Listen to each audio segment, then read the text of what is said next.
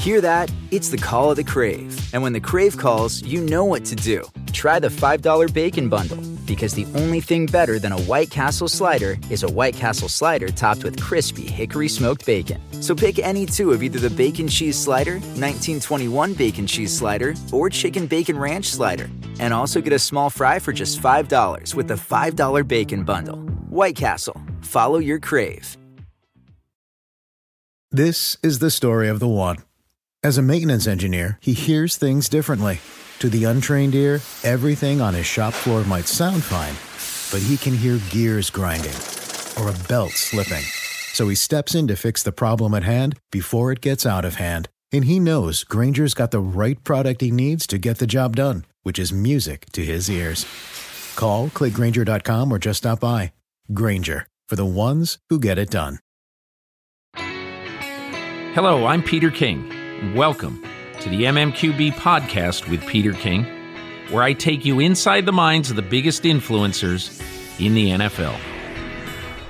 This week, a wide-ranging conversation with Troy Aikman, the Fox analyst and Pro Football Hall of Fame quarterback, and also Brian Gutekunst, the new general manager of the Green Bay Packers. But first, a few thoughts coming into the final 8 of the playoffs on the favorite to win it all, the New England Patriots. Last week, as many of you know, ESPN's Seth Wickersham wrote a story that, in essence, put a very definitive end date on the relationship between Bill Belichick, the coach, Robert Kraft, the owner, and Tom Brady, the quarterback of the Patriots. Much has been written, said about their relationship, and I have basically 2 major thoughts about this, one of which I wrote, one of which I didn't. And I want to expand a little bit on something I wrote in my column this week about how, I think it's absolutely amazing this triumvirate has lasted 18 years. In fact, it's beyond amazing. When you think that all of the great coach-quarterback combinations, coach-quarterback-owner combinations in history, none of them have come close to 18 years, and probably a 19th year in 2018, if you believe Belichick and Kraft. And I think the biggest takeaway on this is, in every relationship, think of your boss at work. Think of the most important person you deal with every day at work. How many times have you left your office or left your place of employment, got in your car, and said to nobody, that bleepity bleep so-and-so, I hate him, I got to get out of here, or I have to do something. And I just think that for 3 incredibly strong-willed men, Robert Kraft is an international multi-mega millionaire in the cardboard box business and in other businesses. He's a hugely successful businessman and has built one of the great franchises in the NFL. Bill Belichick is going to go down in history as either a top 3 or the top coach ever to coach in the 98 season history of the National Football League. Tom Brady is a incredibly strong-willed person who has overcome the odds of being drafted behind Spurgeon Wynn in 2000, the 199th pick in the draft, who had the presence of mind when he walked in to say to Robert Kraft, Mr. Kraft, I'm going to be your starting quarterback. And so, you've got these 3 very strong-willed people. I don't know exactly what happened. I don't think, and I'm not disparaging anything that was reported by Seth Wickersham, but I don't know what happened. It's his story. But I would be shocked in the New England Patriots locker room, coaching office, ownership wing. I'd be shocked if there had not been some crises and some huge issues and problems over the years. And you know what? They got up the next day and they did their job, and life went on. And 3 very strong-willed people lasted 18 years, and I believe it'll be a 19th next year. So I think if everybody is sort of looking to kind of knock this organization, this team, and say, well, it's over, I would have 3 words for you: not so fast. The other point about this that I believe is a good lesson for everybody who works in a high-profile business is that, especially in football and sports in general, that this isn't like the good old days in sports where everything stayed behind closed doors. It's not like the good old days when you could basically run the organization, run your business any way you want. It's not like that anymore. This is a public business. And even the stuff that you want to keep behind closed doors. And again, I'm not saying Wickersham is right. I'm not saying Kraft is right. I'm not saying anything. I'm just simply saying that this is the type of scrutiny that you're going to have to be under when you own an NFL team, when you coach an NFL team, and when you play quarterback for an NFL team. And in my opinion, the New England Patriots have had basically, I think, an excellent reaction to it. I mean, Bill Belichick just basically shrugged his shoulders and said, I don't care. I didn't read it. Whatever. You guys write what you want. Brady didn't talk about it. Kraft just basically said it didn't happen, and all this. And you know what? I'm sure that inside the walls there's some angst, some anger, and everything. But to think that the New England Patriots are going to be detoured by this when they play their playoff game against the Tennessee Titans on Saturday night, and whatever they play the rest of this month, for the next 4 weeks, I think is silly. This is one organization that doesn't get spooked, and it's one team that doesn't really get derailed by what happens in the outside world. That's one of the reasons why in the last 18 years they've won 15 division titles, 7 conference championships, and 5 Super Bowls. And by the way, they've won 12 or more 7 years in a row in the regular season. Think about that for a second. Their worst record in the last 7 years has been 12-4. That's absurd. It's just absurd. Anyway, so I want to get on to the podcast, but I just wanted to leave you with the point that life goes on. Teams take broadsides sometimes, and the best ones are able to shrug their shoulders and say, hey, write what you want to write, say what you want to say. We're going to show up tomorrow and go to work. Now my conversation with Troy Aikman.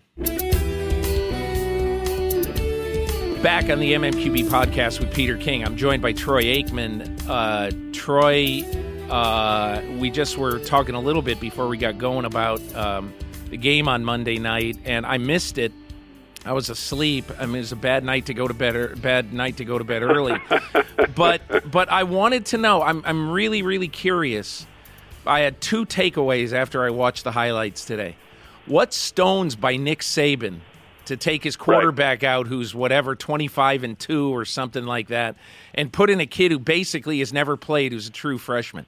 What'd you think of that? Yeah, I agree with you, Peter. I mean, I think that there's when you start looking at the coaches like Nick Saban and Bill Belichick, and they do things at times that I think those in football would say, yeah, well, who wouldn't have done that when it works, right? But the reality is nobody would have done that. It's like when Bill Belichick went for it on 4th down against Peyton Manning in a big game when he was backed up on his own end of the field, because he knew that if they didn't get the first down, they were going to lose anyway. And then you look at last night's game with Nick Saban, nobody does that. And so I came away, regardless of the outcome, I mean, the outcome only makes it that much more impressive. But even when I was watching the game, just thinking, gosh, I mean, this guy to make that kind of move in this moment with this much at stake to a kid who hasn't played is really remarkable. And then to have the game end the way that it did was, it just adds to the lore of Nick Saban, which is obviously as good as any coach in college that I've ever seen. have you do you know Saban at all? I've met him. I don't know him very well, no. Yeah.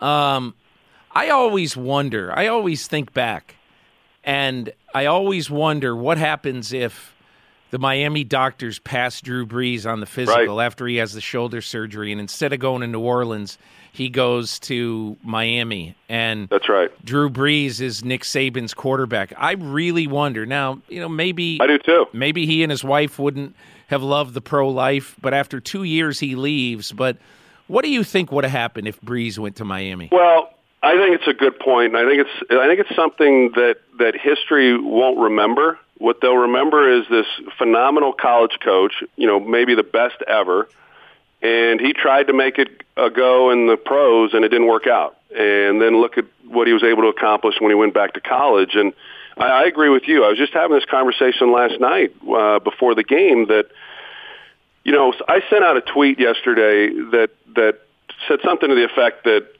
Bill Belichick and Nick Saban, when history's told years from now, we're going to be talking about these guys. We need to realize that we're witnessing two of the all-time greats. And I, how Twitter goes, I got a bunch of responses, and some people took offense to the Nick Saban part of it because they feel that, he failed at the professional level. And it's my understanding, Peter, like what you just asked, is that he wanted Drew Brees, and yet the medical wouldn't pass him so that they could sign him and he could be their quarterback, and that was very frustrating for him that he wasn't able to get a guy that he wanted, whereas in college you can certainly recruit. But I kind of wonder the same thing, and my guess is, quite honestly, that he would have certainly stayed longer than he did, and who knows, he might still be in the pros. I don't know that Drew Brees would have gone on and had the career that he's had, working with Sean Payton, but I do think that Nick Saban would have enjoyed more success. He would have stayed longer, and who knows, maybe he'd still be at the professional level. What would be amazing if you think about it, let's say he stayed for 10 years. I mean, what kind of impact would that have had on the Patriots? I mean, I could see Saban and Belichick twice a year battling it out. Who knows how each legacy would be affected, but it would have been so much fun. That would have been like, Noel versus Madden, in the 70s or something, Well, he would, Belichick would have then, and there's, as we know, there's assistants that have come off of his staff that have gone elsewhere, and they haven't had the impact, but they haven't gone on and done what Nick Saban's done in college either. So, I think it's a good comparison. I think that what's interesting to me is, Peter, when you look at the NFL, we've been talking about parity for the last 10, 15 years or whatever it's been, and that's what the NFL wanted. And I always thought there was parity and that it's hard to win for these teams, and very few consistently do it. It's not just New England that's doing it. Seattle has done it. Green Bay's done it. Philadelphia had a stretch there, and they're good now. But I think that when you're Bill Belichick and you have things in place and the way you methodically go about your business or the way you evaluate players, I don't think in Bill Belichick's mind there is parity. I think he's got a decisive advantage over the other teams in this league because of the way they approach the game, the way they coach the game, his philosophies, his beliefs. And maybe for Bill Belichick, the game's never been easier to win. I would argue that, of course, he's got Tom Brady, and I understand that, but I think he would also agree, we've had this conversation, that winning today, for him, and if you do it right, it should be for other teams, is easier today than what it was when he was the head coach at Cleveland. Because you can get a decisive advantage with free agency if you know what you're looking for in players and how to utilize those guys once you get them. So you don't think that it was necessarily easier pre-free agency. You think it's easy is the wrong word, but you think Belichick has a bigger advantage because he can take sort of second-tier free agents, the Johnson Batamoses of the world, and take those guys and pay them not very much, relatively speaking, and use them as valuable pieces, say, on his defense? Well, I think part of it is that. I think there's a lot of parts to this, but I just think that he he doesn't get locked into just saying this is what we do. This, and how many times do you talk to coaches and say, hey, we're not worried about the opponent. We're going to do what we do. And that's not Bill Belichick, and when I go into these meetings with teams and they say, hey, we're going to stop the run. It all starts with stopping the run. I've heard that from the time I first took a snap from center. And, there was a time when you're playing the greatest show on turf in the St. Louis Rams, you can stop the run all you want. You're going to lose by 40, and that's when they went into that Super Bowl when New England did, when they were heavy underdogs, they weren't worried about the run. They were worried about, Marshall Faulk in the passing game and getting after Kurt Warner. And, of course, that was when they won their first Super Bowl. But I think that, Bill comes at it much differently than other coaches. And this year, for instance, they got off to the tough start. They started the year off 2-2, giving up a ton of big yards. And I made the comment to him in the production meeting. I said, Bill, I think you got a lot of really good players on defense. And my guess is that by the end of the season, you're not going to be a top defense because you've given up way too many yards in the first month of the season. You'll never overcome that. But I bet that by the end of the season, if you only looked at the last month or the last half of the season, I bet this will be a top 15 defense. It probably higher, probably top 10. And he looked at me like I was crazy. They just given up 500 yards or something the week before. Yeah. And then you look at them, and they're not giving up big plays. They've given up the fewest big plays in the last half of the season than anybody in football. And so he says, hey, we use the first month of the season. It's an extension of training camp because we're not able to hit the way that we want to. And they just don't get too flustered in the way that they go about their business. And I do think that the way they evaluate players, the way they know they can take a guy and know exactly what he does well, put him in that position, and let him do it. And they change the game plan, as you know, Peter. You've been covering them each and every week, whether it's offensively or defensively. And nobody does that. And some try, because everybody wants to copy the way they do things in New England, but it's just very few have the wherewithal to make it work the way that he does. And so I think it gives him a decisive advantage each and every year, and we've certainly seen that over the last 17, 18 years. I always say this about Belichick and Josh McDaniels. I honestly feel like every game plan there is a snowflake. I have no idea what they're going to do any week. I just don't know, and they don't care. And they're lucky that they don't have any stat guys on their team. I mean, Tom Brady doesn't care. I mean, but he obviously. Well, Tom's been amazing, and there's not, and the reports that came out, whatever magazine it was that had the big story. Hey, I'm sure. I know the Patriots came out and they disputed the story, and that you would expect. And I'm not saying that the story was accurate, but hey, we've all been in businesses for an extended period of time to where, at some point there's a little tension, and there's nothing wrong with that. I didn't see anything in that article that I read and said, wow, this is alarming. I can't believe this. It's very natural, and if anything, I'm surprised that maybe it's taken this long. But I think they've all done a good job of especially Tom. I think for a guy who's accomplished what he has, and he's the youngest of the three, and he's supposed to, as the player, have the least amount of say within the organization as it relates to the owner, the head coach, and the quarterback. He's taken less money at times when his contract has come up in order to be able to keep other guys.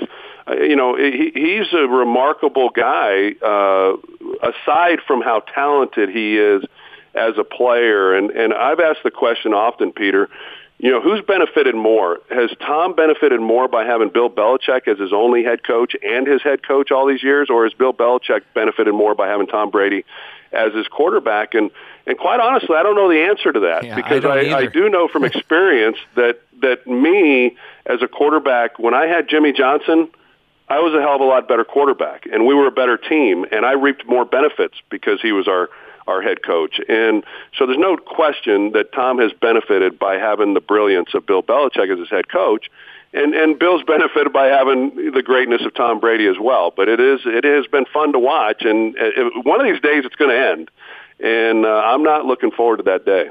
Hey, look, I wrote this the other day that, there's never been an owner-coach-quarterback combination that's lasted this long and had this much success. That's right. I always thought of the 49ers with, DeBartolo, Walsh, Montana as the gold standard for the sort of the combo platter. And that lasted 10 years. And, like, you think about it, wow, it only lasted 10 years, but that lasted 10 years. This has lasted 18 years. Yeah.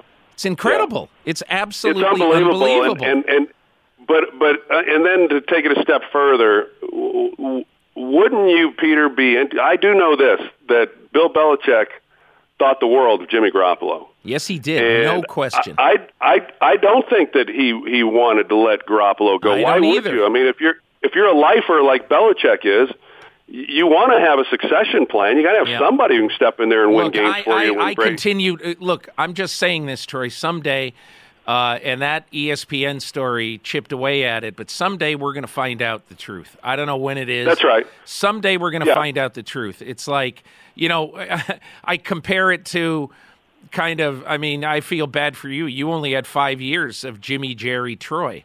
I mean, imagine if that lasted 13 years, what would have happened? I mean, you probably have thought about that a few times over the years. Well, that's the big what if, and my take on it, like you said, the truth will come out, and then it'll get skewed, much like the Jimmy Jerry situation. Everybody will try to make sure that they're the ones that are right in history, but. My take is that Bill did not want to get rid of Garoppolo, that he wanted to keep him, find a way to keep him next year. And, Tom's got another year or two left. I mean, I can't imagine he's not going to play till he's 50. And, but what would that have looked like had Brady eventually retire and you put Garoppolo in? I think there's a lot of people that would be curious as to how successful the Patriots. I'll tell you what it would have looked like. It could have looked like Favre handing off to Aaron Rodgers. That's what. I agree. My guess is, based on what we've seen, whether it's last year during those 4 games that Brady was suspended, and what Garoppolo was able to do, and how they go 3-1 in those 4 games. Yeah. And then the year that Matt Castle, when Brady got hurt week 1, they go 11-5. I mean, not taking anything away from Brady, but Bill Belichick's going to win. I mean, it's that simple. But and according to the reports this week, Peter, wouldn't it be kind of fascinating to see if Bill went somewhere else, if he went to the New York Giants and what he could do there? I think that'd be fun to follow as well, although it doesn't appear that's going to be happening. Yeah, I don't think so. I mean, I had a good talk with Robert Kraft on Friday night late, and he said absolutely Belichick's coaching this year. And we talked a little bit just on background, and to say that he poo-pooed the idea of Belichick being, quote, traded, end quote, he's not trading Bill Belichick. Who knows? Maybe circumstances are going to change, but I'll just tell you this. He's not trading Bill Belichick based on his tone of voice when I raised that issue with him. Well, and he wasn't going to let Tom Brady go play somewhere else either, right. and I understand that. I mean, as an owner, I know his affection for Tom, and Tom's done a lot, and so I do think there's a human element to that, and I understand it. I understand it completely, but I think that Mr. Kraft, what he has said to me in the past is that he saw what happened in Dallas with Jimmy and Jerry, and egos get in the way, and sometimes you just got to keep that in check and appreciate the times that are good. And fortunately for Bob Kraft and the Patriots, times have been good for a long, long time, and I wouldn't want to see Bill Belichick go anywhere else either. I want to ask you, as somebody who gets to peek behind the curtain of the Patriots, of every team, actually, and you go into the production meetings, you watch some practice, you've seen them now in your in your role doing TV for years now. So what do you think makes the Patriots different? Well, you certainly feel it as soon as you walk in, and I don't know if it's because of the aura of their success or if it's just the way that they do things that allow them to have their success. When I would walk into the Eagles facility and watch them practice when Andy Reid was there and they were on their run in the NFC and going to the playoffs each year and playing in championship games, and it felt different than it did with other teams. New England takes that to an entirely different level. It's very businesslike. I think everybody comes to work with a purpose. They understand that they're there to get a job done, and you feel that. You feel a sense of urgency. You feel a little sense of uneasiness, if you will, with the players, and when they communicate with you, and they seem a little guarded, like they don't want to say the wrong thing. And I think Bill does a really good job of hammering a message and making sure the players understand how they're going to handle the questions for that week and what they're allowed to say. I mean, we've seen Rob Gronkowski. He's talked about it a little bit when he's wanted to talk about some things, and he says, "Oh, I'll get in trouble. I can't." And when people ask me, "Hey, what are you looking for in a head coach if you were in a position to hire a guy?" The first thing I always say is, I got to have a guy who can stand in front of 53 guys and command the room in difficult times. And Bill Belichick certainly is capable of doing that, and he has done that. And if you look at the history of any sport, just sports in general, on who are the great coaches who have had enormous success, if you listed the guys you think are the all-time great coaches, there's always a few outliers, but not many of those guys are what you would call players coaches, and they're pretty tough, demanding, disciplined guys. And so I believe in my heart that to be successful in sports, I do believe that you've got to create an environment that makes people accountable, and nobody does that better than Bill Belichick. This is the MMQB Podcast. There's an amazing free browser extension called Honey that millions and millions of people use every day to save money. Honey is the world's most popular money-saving browser add-on. It works on Chrome, Firefox, Safari, all the major browsers, and it's always free. It only takes 2 clicks to add Honey to your browser. Then it starts working in the background right away. While you shop, Honey scans and tests millions of coupon codes all over the internet to find you the biggest discount on everything you buy online. But here's the best part of all. Whenever you're ready to check out, Honey automatically applies the best coupon to your cart. That means you'll always get the biggest discount to get the best price possible, without even having to do anything. I mean, where has this been for all my life? I want Honey. Give me Honey. Anyway, this means you'll get the biggest discount of all to get the best price of all without even having to do anything. Almost 10 million people use Honey every day to save millions and millions of dollars. So why not you? If it sounds too good to be true, Time Magazine agrees. That's why they called Honey basically free money. There's no reason not to add Honey to your browser. It's free. It'll save you cash on everything you are going to buy anyway. If you're not using Honey when you shop, you're missing out on free money. Add Honey to your browser for free right now at joinhoney.com/king. One more time. Go to joinhoney.com/king. Dietz & Watson's been making meats and cheeses the right way since forever. What's that mean? It means never cutting corners, ever. It means cooking, not processing. It means our Virginia brand ham that's cooked to perfection, then twice baked to layer the flavors. It takes more time, but you can taste the difference. We come to work every day to do it the right way, even if it's the hard way. Because if it's not right for us, it's not right for you. Dietz & Watson, it's a family thing since 1939.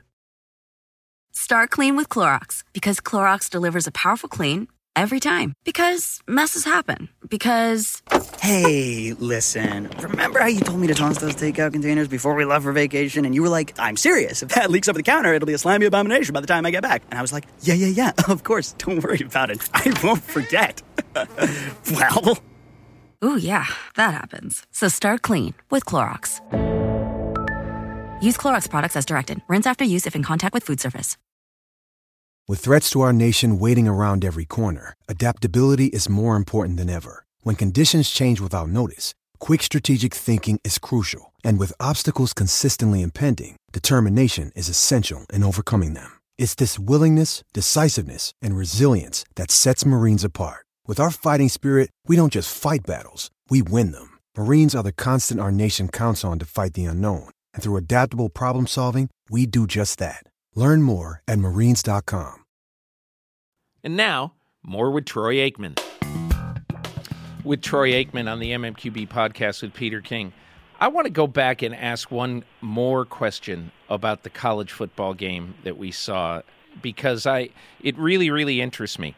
14 months ago, the two quarterbacks in that game in the second half, down the stretch of the national championship game, were both high school football quarterbacks. And now just 14 months later, they are on the biggest stage, and I guarantee you, if they were both in the draft, people would really be interested in them, if they could come out this early. So I just want to ask you, why, and you're seeing guys play competently to really, really good, both as true freshmen and as very young quarterbacks in college football. Why do you think that is? Well, I will first say that I know that it's really difficult to do because I played as a true freshman. My first start at Oklahoma, I was 17 years old and played in Lawrence, Kansas. And I got thumped pretty good. We were number 2 in the country, and I played terrible. And so I know that it's not an easy transition. At least it wasn't for me coming from a small high school. But I believe the reason that we're seeing – Josh Rosen did it at UCLA, comes in as a true freshman and plays really well. Like you said, these kids. And and then even going from college to playing as rookies in the NFL, we're seeing success that we've just simply not seen prior to 15 years ago, 10 years ago. And what I believe, Peter, is that these kids are getting a lot more reps. I always equate it to this, that my daughters, who are now in high school, they play soccer, and when they were young, they'd play outdoor soccer, and then in the winter, they'd go and play this indoor soccer. And indoor soccer was really great for their skills because they got a lot more touches on the ball on the indoor game. And then it would transition into the outdoor game, and they'd be much better. And these high school kids, they're getting a lot more reps in these 7-on-7 leagues. The college quarterbacks are doing the same thing. They get far more reps during the off season and in their preparation. And then even when they get into the season, it's become such a passing game at all levels that they're getting more throws. And so I bet that these kids, when they're going into college or the college kids going into pros, there's no telling how many more throws and looks they got to see throwing to a receiver, looking at a defense than I did when I was coming out of high school or when I was coming out of college. And they just seem to be athletes now that they're not scared of anything. I mean, they're just pretty brash, confident guys that there's so many guys before them that have had some success that there's no longer this thing that, you don't play as a true freshman at that position. You can't have success. That's not the way it's done. They all expect to come in and play as true freshmen and have great success. And they all expect to leave after their third year and go play in the NFL and then start as rookies. And it's been fun to watch some of the success and the maturation from these young quarterbacks. I remember asking Andy Dalton this question a few years ago. And because I said to him, hey, 10 years ago, when Carson Palmer walked off the USC campus and came to the Bengals said, he's having a redshirt year. We're not playing him his rookie year. And Dalton kind of interrupted me, and he said, I'm pretty sure that even though Carson Palmer probably did a lot of stuff in the offseason, he said, I've been playing football like every week since 9th grade all year. I go in these 7-on-7 leagues, and I'm playing with great receivers. I'm playing with guys who are going to go play in the NFL. Yeah. And so, and he said, when you're in Texas, it's just football. And he goes, I just think that guys who play quarterback today have a lot bigger advantage, not just because maybe they go to this passing camp in the offseason or something like that, but they're actually playing competitively through the offseason. And he said, I think that's a huge difference. I agree. Yeah, no, I agree. It's it's so many facets of the training for the athletes is far different than it was. I can't believe I've been retired 17 years, but in the past 15, 20 years, it's all changed. And in addition to that, the amount of reps, like what Andy was saying, has changed dramatically in their preparation. And the other part of it too is this: as far as going from college to pro, is there was a time when the colleges were all looking at the NFL and they were trying to do what the NFL was doing. They'd look at schemes, they'd look at offensive formations. Now, as you know, the pros, they're all looking at the colleges and they're mimicking what they're seeing at the collegiate level. And that's why now we're seeing, you never would have thought of running a quarterback. I don't care if the guy could run in college or not. I mean, that was just not a recipe for success. It was instead, a recipe for disaster because you're going to lose your quarterback. And now those days are over. I mean, you don't hear people saying, "Oh, you can't run a quarterback like that." It just happens, and you hope the guy protects himself. But we've seen a big shift in the way a lot of things are being done. Do you ever wish you played longer? Yeah. I wish I played longer. I could have played longer, Peter, and it wasn't because of concussions, as so many people think. And if any injury caused me to leave the game, it was my back. I was having issues throughout my last season and having to take injections to try to get on the field, and that was as much a problem as anything. But the concussions were not, and I had thoughts that I was going to go sign with San Diego. Norv Turner was the offensive coordinator there at the time, and so when I got released by Dallas, I expected to go sign with the Chargers, and I got a call from Norv the next morning. He says they just signed Doug Flutie because John Butler was the GM in San Diego, and in Buffalo, if you remember, they were either going to take Doug Flutie or they're going to take Rob Johnson, and they took whoever they released, and so they signed Doug Flutie, and then it made the decision clear for me, and I did give some consideration to coming out of retirement a couple of years later. I'm glad I didn't. But yeah, I think I thought 12 years was a nice number, but the quarterbacks now they're playing 17, 18, 20 years. I think, geez, I mean, I just had a little coffee break in the NFL. I wasn't there long at all. That's pretty good. How did I never know that San Diego story? That's amazing. Yeah, it wasn't. It wasn't thrown out there much, but yeah, I would have. What happened is that I think too that team was not as close as people thought. Right. It was a struggle certainly for Doug, and so I look back on that situation, and then I almost came out and played for the Dolphins a couple of years later when Wanstead was the head coach and Norv was the offensive coordinator there. They thought they were a quarterback away, and they wound up, I think, going 6-10 that following season. So, it's the old Garth Brooks song. Sometimes thank God for unanswered prayers, and those were two situations that I'm glad that I didn't get signed because it didn't work out for either of those guys the way they thought it might. Finishing up with Troy Aikman. So I wonder now when you look at the way the game is played and you see the incredible concern about concussions.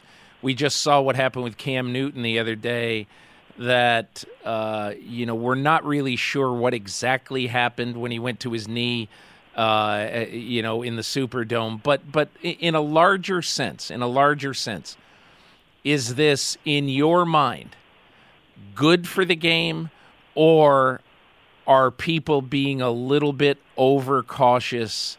And it's the old, hey, it's a tough game, and if you don't like it, don't play it.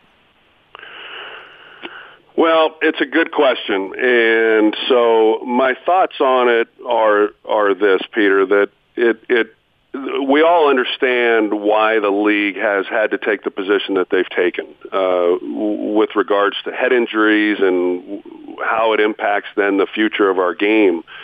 I do think that good steps have been taken to try to protect the players as best as possible.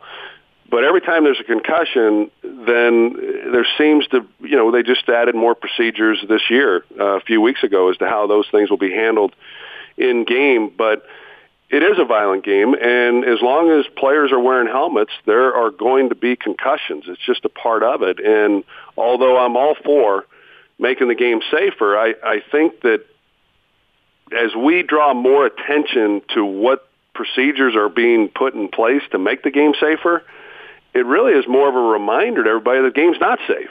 And so I'm not sure exactly how the league should handle it, but we draw a lot, like Cam Newton, for instance. I mean, there was a time years ago that, okay, he got poked in the eye. If that's what he says, he's down. No big deal. But now with every hit that is to the head, all right, well, what are they doing on the sidelines? Is he going through the concussion protocol? Is there a neurologist watching him? What's his status going forward? And there's a lot of discussion about it, and it's a reminder to the parents out there and mostly the moms, to these 10-year-old the moms of 10-year-old boys, that the game's not safe. And kids are going to play football. I believe there always will be football, but I also know that I have a lot of friends who are parents of young kids, and they're not letting their kids play football. So what it looks like and what kids exactly is the sport attracting as we move forward, I think that's going to be the real question. And what's the NFL game like? And with TV ratings going down the way that they have, there's a number of reasons for that. But I think the head injuries and the safety of the game, I've got to believe at some level plays into some of the declined ratings also. Troy Aikman, you've been very gracious with your time. Really appreciate it. Enjoy the games this weekend and the rest of the year, and we will be in touch. Sounds great. Thank you, Peter. Thank you. You're listening to the MMQB podcast. State Farm knows that for football fans, your car and home are more than just stuff. They're some of your most valuable possessions. Whether it's the truck that gets you to every tailgate or the place where you watch your favorite team with your favorite people. But life can be a real tough opponent. So when it comes to insuring your car or home, you need a strong defense, like State Farm, because they know it's more than just a car or a house. So why not give it the protection it deserves? It's just one more way they're here to help life go right. Talk to a State Farm agent today. And now my conversation with the new general manager of the Green Bay Packers, and let's hope I pronounce his name right, Brian Gutekunst. Back on the MMQB podcast with Peter King. I'm joined now by the new general manager of the Green Bay Packers, Brian Gutekunst. And Brian, first of all, you have to pronounce your last name because I'm sure I screwed it up. No, it was pretty good. It's Gutekunst. Gutekunst, okay. It's a German name. Means good art in German, and I think there's people in my family pronounce it different, so don't worry about it. Well, Brian, you're I assume you're in Lambeau Field today in the Packer offices. Am I right? You are. Yeah. So, as a football lifer, you're the son of a coach. Your dad, mm-hmm.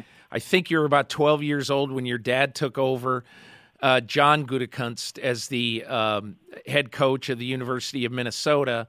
And so you know this life. You got hired by Ron Wolf as a scout with the Packers. And I want to ask you, first of all, what does it feel like for you to be sitting in that chair, to be the general manager of Vince Lombardi's team? Yeah, it's a really cool moment. Not only with my family, but with a bunch of the scouts and guys that work here. A lot of energy, really excited. But it's I'm sure there's going to be more moments, when I sit back after we get through some of this rush. And it's just kind of unbelievable. But it's like you said, I've been around football since the day I was born, and this is pretty normal for me. Winning and losing has always been a part of my life. So, but at the same time, this is such a special place, and it is a little surreal at times. I want to start off by, if I can, by asking you, how did you fall in love with football? Was it just natural because your dad was a coach and this was your life? Yeah, I think so. I grew up with two brothers in a very competitive little household. And, when you're running around practice fields and, as a kid, and all your idols are the players that are running around on the field that your dad's coaching, I think it's kind of one of those things. You just fall in love with competition in general, no matter what sport you're playing. And, I think as I got older and stuff, and you really realize the the value of the game and how different it is than other sports, and how majority of the guys on the field never touch the ball, and it's such a team first type sport. I think it just kind of gets a hold of you, and it's just kind of the fabric of who you are. And you were still fairly young, I think. It was almost 20 years ago, right? You got hired by Ron Wolf to be a scout. So you would have been, about 25 years old then? Yeah, so I interned in 1997. I think I was about 23, 24 at the time. Spent a year in Kansas City and then came back at 25. So, I was, I've been here a long time, and I've got to see it from a bunch of different angles. But the best part about it is we've kind of had the same process from a scouting perspective for the entire time. And then you've seen guys go on to other places and implement that, in different places and see them have success there. So it's been a great path. The experiences I've had and the people that I've been around it's been a blessing the whole way. What would you say you took from your time working under Ron Wolf? His decisiveness, his work ethic. I think those were the things that really stood out. I got, about 2.5, 3 years with Ron directly, and watching him go through his process and just always knowing what he wanted, and being able to get to that decision. And I think I was indirectly, kind of mentored, by him through so many others: John Schneider, John Dorsey, Reggie McKenzie, Scott McLuhan, and of course Ted Thompson. Those guys had taken so much from Ron. They had spent so much time with him and passed those things down to some of us who kind of came in at the end of Ron's career, and it still shows here today. I mean, there's so many young scouts who never got to work with Ron, but their beliefs have been kind of shaped by guys who have, and so it's kind of been one of those things that's been passed down, and it will continue to be. When you say decisiveness, describe why that's important. Well, and specifically in the scouting part of it, but I think in all roles that a general manager sits in, it's a decision-making chair. And I think, it's there's always, a bunch of ways to skin a cat, but at the same time, somebody has to make the decision. You get a room full of scouts, you're going to get a room full of opinions on a player, but somebody's got to make the decision, where he's going to go on the board or if you're going to sign him.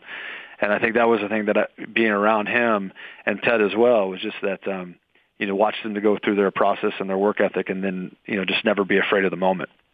I've been fortunate enough a few times on draft days to be in draft rooms and to watch the process happen. And I don't know, this is maybe 12 or 13 years ago. I was with the Dallas Cowboys in the days before the draft where they set their board, their final board.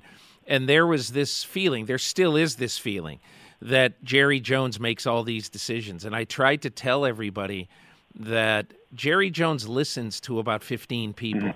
And I'll never forget that week that I was there where, where I'm dead serious. There would be 2 hours of conversation in that room where they're arguing about, I think it was Quentin Jammer, if I'm not mistaken. Sure. They were arguing about Quentin Jammer. And it wasn't, I don't mean arguing. What I mean is that they were having, discussions about where to put him and should he be the number one corner and everything like that. And I'm dead serious. I bet it was 90 minutes where Jerry Jones just sat there and listened to everybody. So, at the end of the day, did Jerry Jones decide that we're taking somebody else other than Quentin Jammer? Yes. But I mean, Jerry Jones is not out there with the stopwatch and everything like that. Right. And I mean, you have to rely on the people in that room, the people who are on the road, just like Ted Thompson relied on you to tell him. I'm sure that you could tell me stories over the years of Ted looking at you and basically saying, "All right, Brian, what do you think of X?" Yeah, and I think that's the thing that all of our guys, I think, coming up in this system realize that it's you can have a lot of opinions and you can push for things, but when you get turned to and you say, okay, we're going with this is your call, you better have been prepared to say yes or no. And that's the thing. I think the one thing that all scouts understand is you better do the work so you can have the opinion. You can't have the opinion without the work because it never works that way. So there's no secret to this. It's just a lot of long hours, a lot of grinding to get to those things, and it's not easy. But it's not as complicated as some people want to make it think. It's just you have to do the work to get to that decision point. It's the MMQB Podcast. In need of great talent for your business, but short on time? You don't have to get lost in a huge stack of resumes to find your perfect hire. You just need the right tools. Smarter tools. ZipRecruiter posts your job to over 100 of the web's leading job boards with just one click. Then, ZipRecruiter actively looks for the most qualified candidates and invites them to apply. They even review every application to identify the top candidates, so you'll never miss a great match. And that's why ZipRecruiter is different. Unlike other hiring sites, ZipRecruiter doesn't depend on the right candidates finding you. It finds them. No wonder 80% of employers who post on ZipRecruiter get a quality candidate through the site in just one day. ZipRecruiter, the smartest way to hire. Find out today why ZipRecruiter has been used by businesses of all sizes and industries to find the most qualified job candidates with immediate results. And right now, my listeners can post jobs on ZipRecruiter for free. That's right, free. Just go to ZipRecruiter.com/MMQB. That's ZipRecruiter.com/MMQB. Folks, it is too easy and too free. ZipRecruiter.com/MMQB. Now, more with Brian Gutekunst. What would you say when you're on the road and you're scouting and you're out at a school? Other than obvious talent, I want to know what you look for. What are must-haves in a football player when you're scouting? Yeah. We talk a lot here about wiring and how a player is wired. How much passion and love for the game do they have? Will they sacrifice for the team? Do they have enough? We call it football character. Are they willing to put in the time and work and be a good teammate? So those are a lot of the things, because the NFL is hard. It's not easy, and if you don't love this game, if you don't have a significant degree of toughness, it's going to be hard to make it. So those are the things. You touched on it earlier, where a general manager can't be at every single school. He can't go and talk to every single coach. You got to rely on your guys for that, and then that's one of the main, reasons why you come to the decisions you come to is will you feel good about the person, not only the player. If you look at the Packers roster right now, tell me a player and maybe tell me the story of a guy who you're sort of proud of, that maybe you went on the ledge for, or that you said, I really like this guy, and then he came to the Packers and he did pretty well.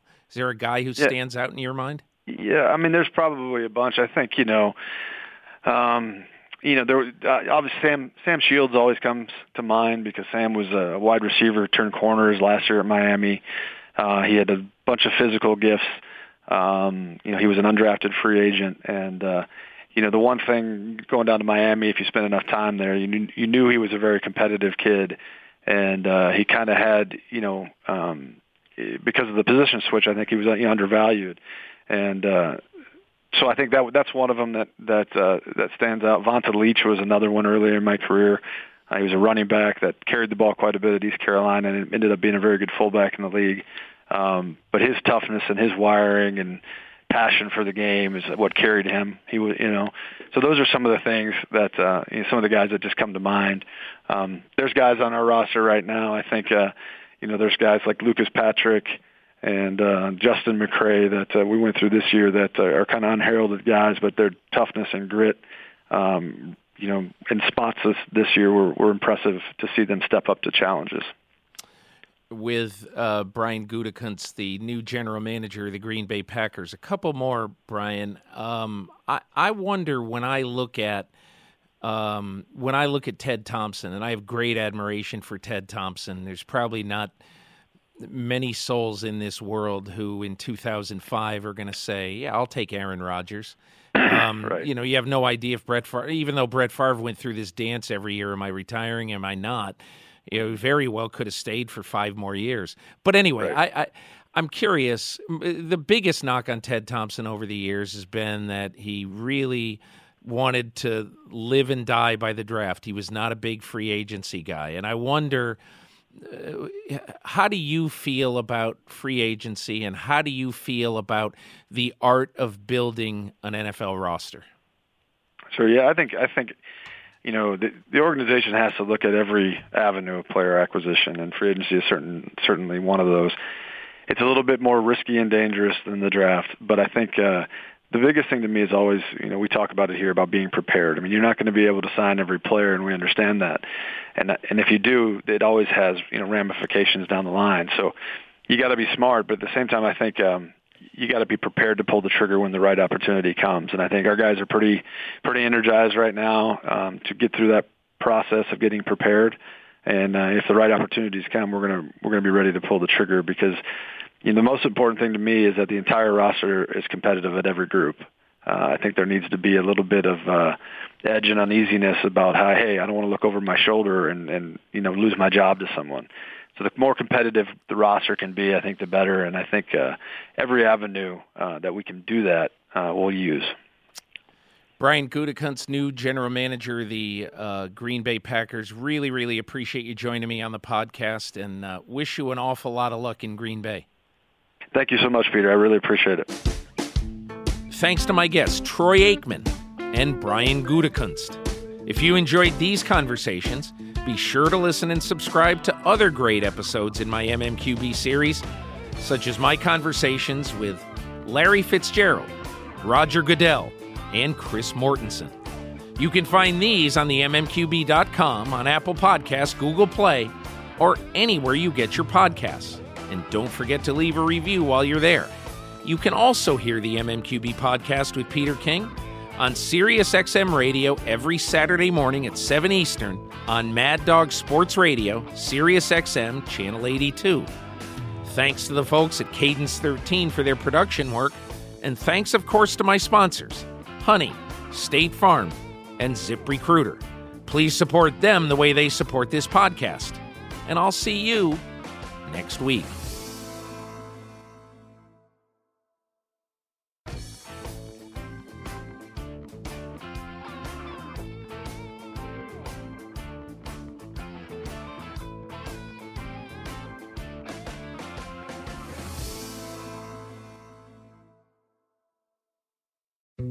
Dietz & Watson's been making meats and cheeses the right way since forever. What's that mean? It means never cutting corners, ever. It means cooking, not processing. It means our Virginia brand ham that's cooked to perfection, then twice baked to layer the flavors. It takes more time, but you can taste the difference. We come to work every day to do it the right way, even if it's the hard way. Because if it's not right for us, it's not right for you. Dietz & Watson, it's a family thing since 1939. If you went on a road trip and you didn't stop for a Big Mac or drop a crispy fry between the car seats or use your McDonald's bag as a placemat, then that wasn't a road trip. It was just a really long drive. Ba-da-ba-ba-ba. At participating McDonald's.